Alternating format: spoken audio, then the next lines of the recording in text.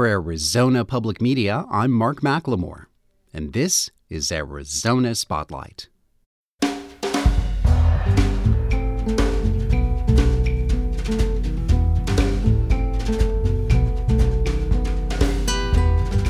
Coming up, measuring the metrics of loneliness and other impacts of pandemic life. Do you see yourself as being serene? A free phone app from the UA College of Nursing wants to help you find better emotional and mental health. How Camp Cooper is expanding their learning center online and in the desert. And Stories That Soar offers a song about new friendships written by a fifth grader. Those stories are next on Arizona Spotlight.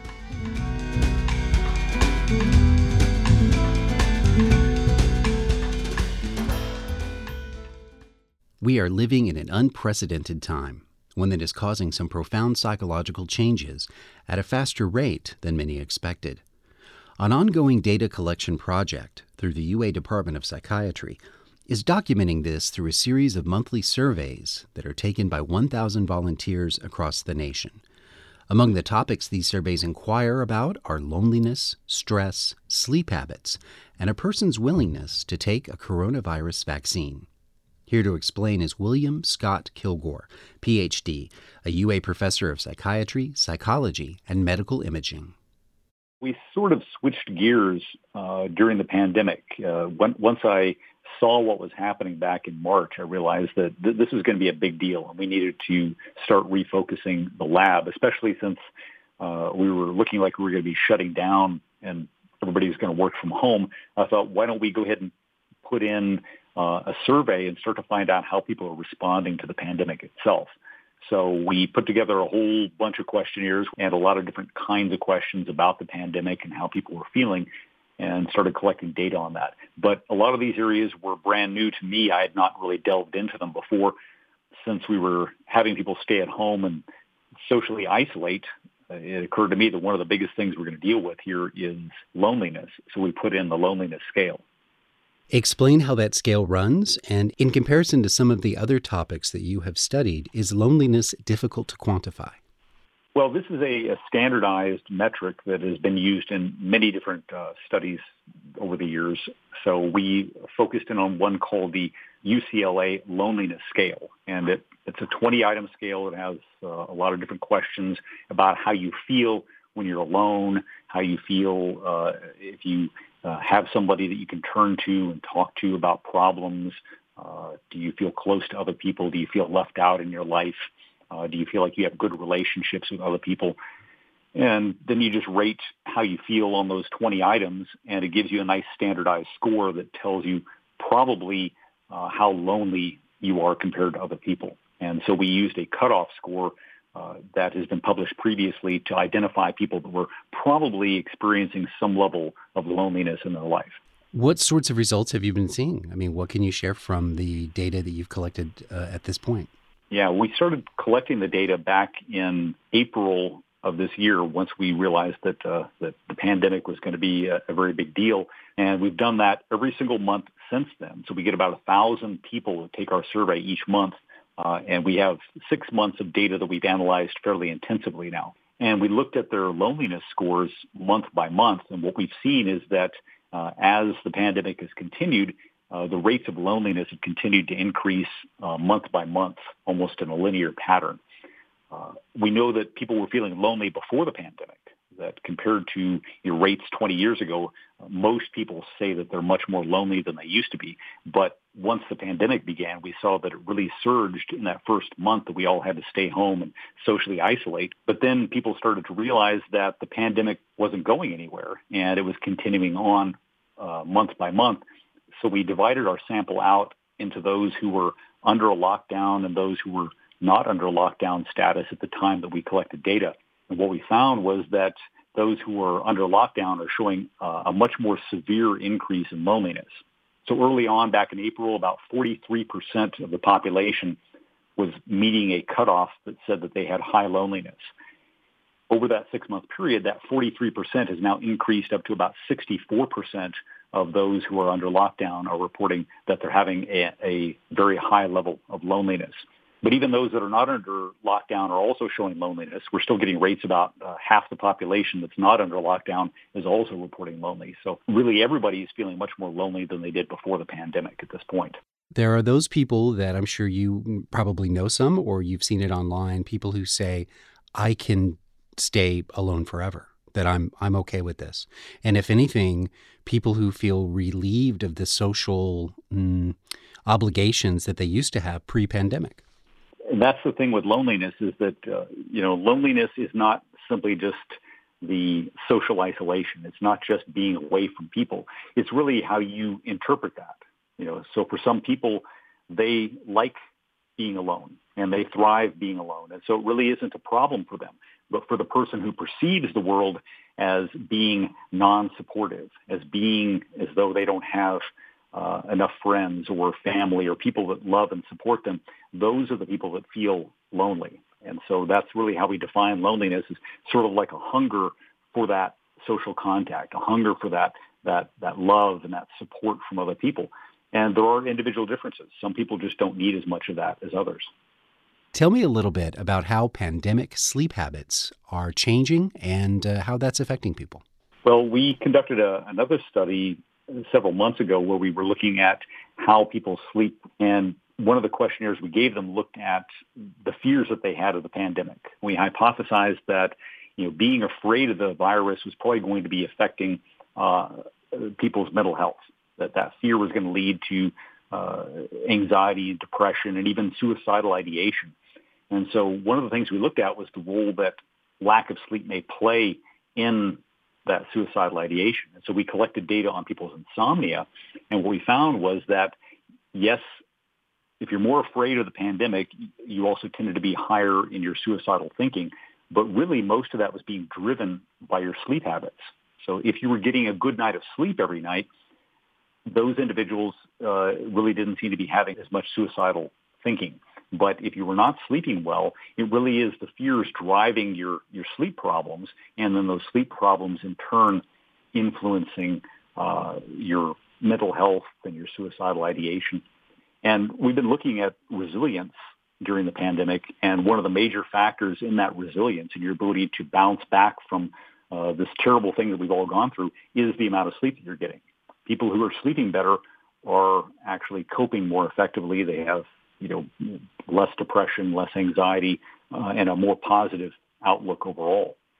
As varied as the experiences that people are having living through this time in history, there's just as many opinions on how safe the vaccine is going to be, what people want it, people who are willing to take it, people who are not willing to take it. But what kind of data have you seen regarding how people are reacting to the availability of a vaccine against coronavirus? Yeah, we started collecting those data last month. We wanted to find out in the very first month that the vaccine became available, how were people feeling about it? And so we administered a survey to about 1,000 people last month to get their opinions on it. And what we were finding is about half of people say that they're not willing to get the vaccine, even if it became available to them, that they would not be willing to take it at this time. And then we also asked a question like, how afraid are you of the vaccine? And again, about 40% of people, 45% or so, said that they were very afraid of taking the vaccine. So there's a lot of fears and a lot of concerns out there. So what we found in the survey was that being afraid to take the vaccine was actually highly predicted by greater political conservatism. So the more conservative you were, the more afraid you were to take the vaccine, and being female. So females were actually less willing to take the vaccine itself, and also being of non-white ethnicity, having greater anxiety and a lower annual income and lower formal education. So that was the various factors that when you combine them together, those were the people that said they were most afraid of the vaccine. On the other hand, the willingness to actually take the vaccine if it's offered to you was predicted again by being more liberal, having a greater fear of contracting the virus itself, being male, having more education, having higher income, and having less psychological resilience, and being white and older. So it's kind of a combination of different factors that play into it, but the strongest one really was your political liberal versus conservatism seem to be driving most of it. We're doing another survey now where we're going to ask more questions about that. And another question we're adding in this time is whether you're planning to get pregnant or breastfeeding, which could be driving some of that as well. There could be some concerns that women may be having that we hadn't considered in the last survey. So we're trying to throw more questions in there to get a better picture this time around. My guest was William Scott Kilgore, Ph.D., a professor of psychiatry, psychology, and medical imaging, and the director of the SCAN Lab at the University of Arizona. Too often, we use the screens in our life for things that might ultimately be bad for us. You can't find the verb doom scrolling in the dictionary yet, but the editors at Merriam-Webster say it's a leading contender for inclusion. But what about adding something positive to your phone's capabilities right now? Something that is focused on self-care. Me Serene is a free guided imagery app designed to help with relaxation, calm, and maybe taking a short break from the reality of 2021. Here to tell us more is Professor Judith Gordon, the Associate Dean for Research in the UA College of Nursing. We realized there was a need to help people who were stuck indoors and inside, especially at the time when lots of people were on lockdown. And the team of researchers who worked on this project had expertise in dealing with people who were experiencing mental health effects of isolation, people with expertise in guided imagery, people with expertise in designing apps, and people who had expertise in measuring stress. And so it was a really great partnership between people from multiple disciplines all coming together to try to help people get through a particularly difficult time. And for those in our audience who are asking, what is a guided imagery anything, let alone an app? How does guided imagery work? Sure. Yes, they would not be alone. Most people don't know what guided imagery is. And our team, we like to call it enhanced visualization. And so basically it is a multi-sensory experience where you listen to audios of somebody describing a very immersive experience. So it's not just what a situation looks like, but it also includes the sounds you might hear and the smells that might be in the air or taste, tactile situations, and the emotions that you might be feeling in that specific situation. So it requires of the user some time to concentrate on the images, to listen to the descriptions, and to use their imagination to connect with those other sensory inputs. Absolutely. What we've done is we've tried to create lots of different guided imagery audio files, as we call them, that represent a wide variety of locations or scenes or activities that many people might enjoy. So, for example, laying on the beach or hiking in the mountains or canoeing on a lake or taking your dog to the dog park. So it's things that would appeal to many people and that we felt that many people might not be able to engage in because of the pandemic. It basically is good if you can use it in a quiet environment.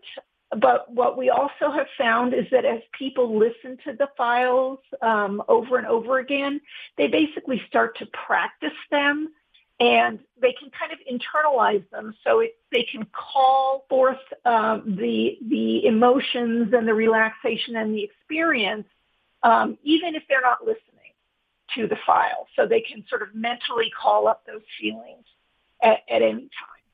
The app was made available to the public, I believe, in September for free. And I want to know what kind of response you got and how has your user base grown in that time?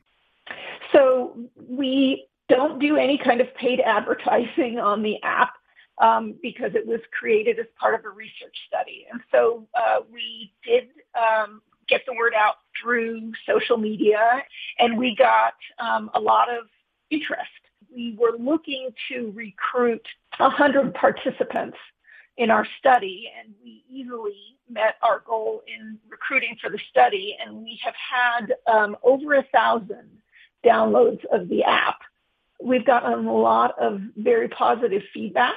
Participants in the study have helped us identify some glitches that we've been able to fix, and then they've also provided some really wonderful suggestions for improving the app that we hope to be able to implement sometime in the future. Do you feel like the project has been successful in meeting the goal you had of helping people with their emotional and mental health during the pandemic? We'd like to think that.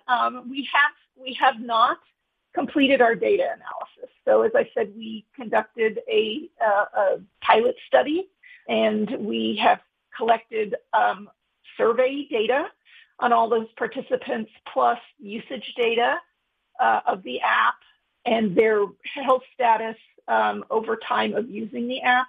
And we have also collected biological markers of stress from those participants. And so we've just begun analyzing all those data, and we hope in the next couple of months that we will have completed that and be able to see from those data if they agree with the anecdotal data that we've received, that the app does appear to be helping people cope. Judith Gordon is a professor and the Associate Dean for Research in the UA College of Nursing. We talked about Me Serene, an app that you can download and use for free. It's available through Google.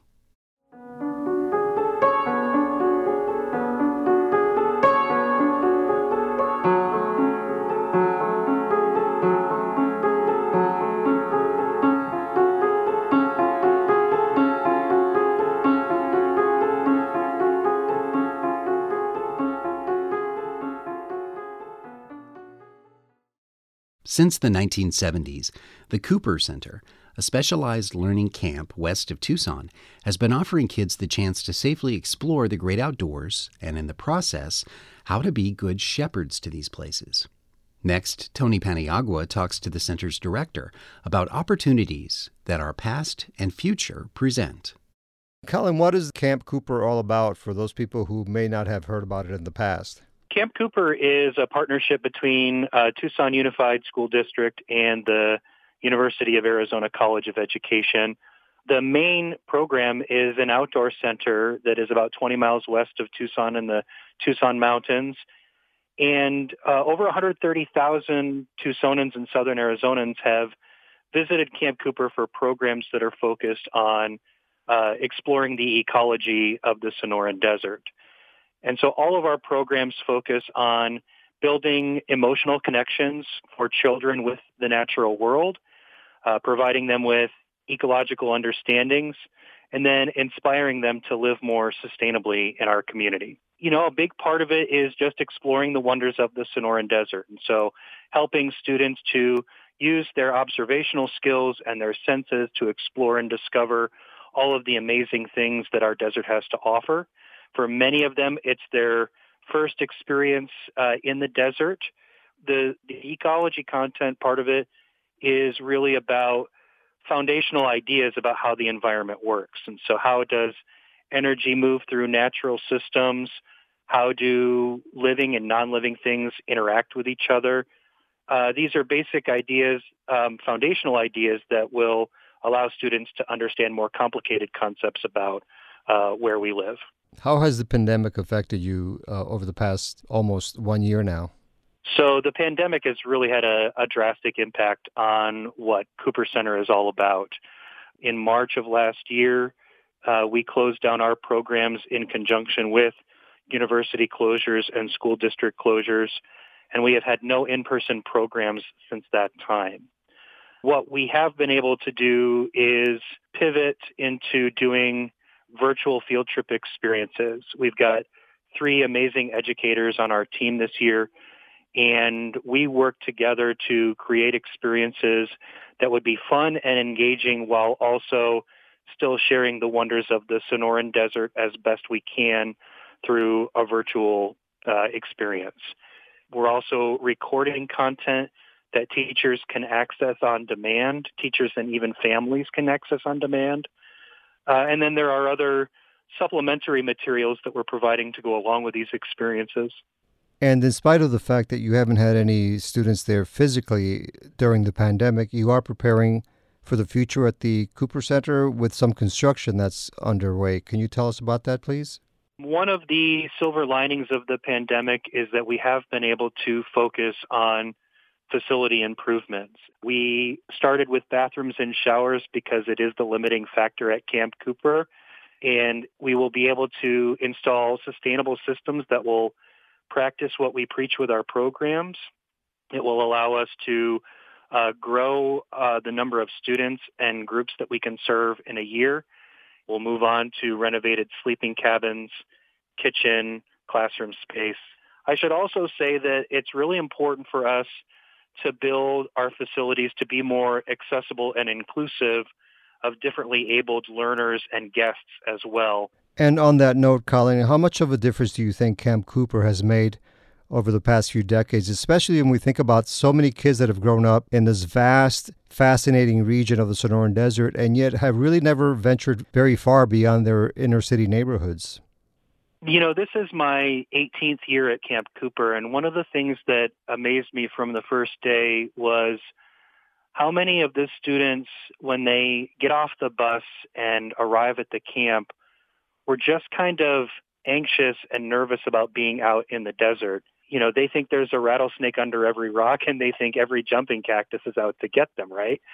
And so it's huge for a kid who's never been out of his neighborhood to be able to spend a day in the desert, to sit around the campfire at night with their classmates. It's transformational. It's so memorable. I go into, a lot of places here in Tucson and mention Camp Cooper, and the people that have experienced it, their eyes just light up. They remember it very clearly. And we think of Tucson and Southern Arizona as a pretty conservation-minded, environmentally friendly community. And I like to believe that experiences at Camp Cooper are a part of that, because you can't think about protecting the natural world and being responsible with resources if you don't have a personal connection with these natural systems that we're all a part of. And so I think it starts at home. It's so difficult to change our behaviors as adults when it comes to things like living more lightly on our planet. But when you're working with children, and if they're experiencing it and learning it as they go, then they will grow up to be more environmentally responsible than we in our generation have ever been. Okay, Colin Wade, thank you very much, and good luck as you move forward in your next chapter over at Camp Cooper. The number of students interacting with the Cooper Center's virtual learning expands each semester. Colin Wade emphasizes that the center's services are available to any interested educator or family. You can connect at coopercenter.arizona.edu. The Tucson nonprofit Literacy Connects sponsors a group of artists dedicated to helping young writers and our community explore the power and possibility of bringing their stories to life. It's called Stories That Soar, and next we'll hear one set to music, written by Minerva, a fifth grader at Sam Hughes Elementary. It's called The Silly Man. I am a silly man, I am a happy man. I make the children laugh, I make the cats dance, and the dogs sing. People call me the silly man, I am kind, gentle, and patient. When I go walking down the street, I wear stilts and juggle balls. When I go walking down the street, I make people happy, and that makes me happy. One day I was walking down the street, and all the children came running, except one. When I was in the store, all the children came running, except for one. Then I came up to the child who didn't come to me. So she seemed sad and lonely, so I asked her what the matter was. And she said that she had moved here from a different state and didn't have any friends and didn't know why everybody came and ran to me. So I told her that they came to me because I made them laugh. And I told stories and laughed at their jokes.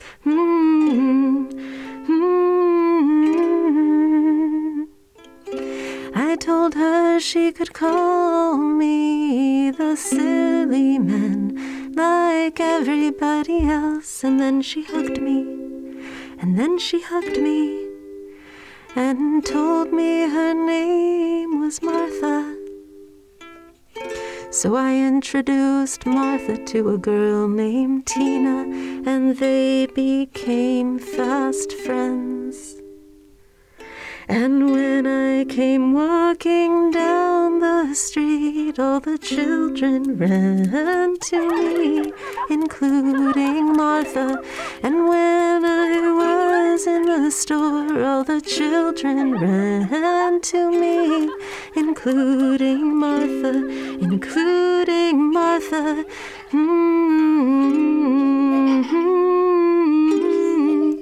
The end. The lyricist was Minerva, a fifth grader at Sam Hughes Elementary. It was produced by the team at Stories That Soar. Interested student-age writers can submit their stories now to the Magic Box Story Portal at literacyconnects.org. And maybe one day you'll hear it on this show. Thank you for listening to Arizona Spotlight. This show originates from the AZPM radio studios. AZPM's interim news director is Duncan Moon. The music is by Calexico. The production engineer is Jim Blackwood. I'm producer and host Mark McLemore.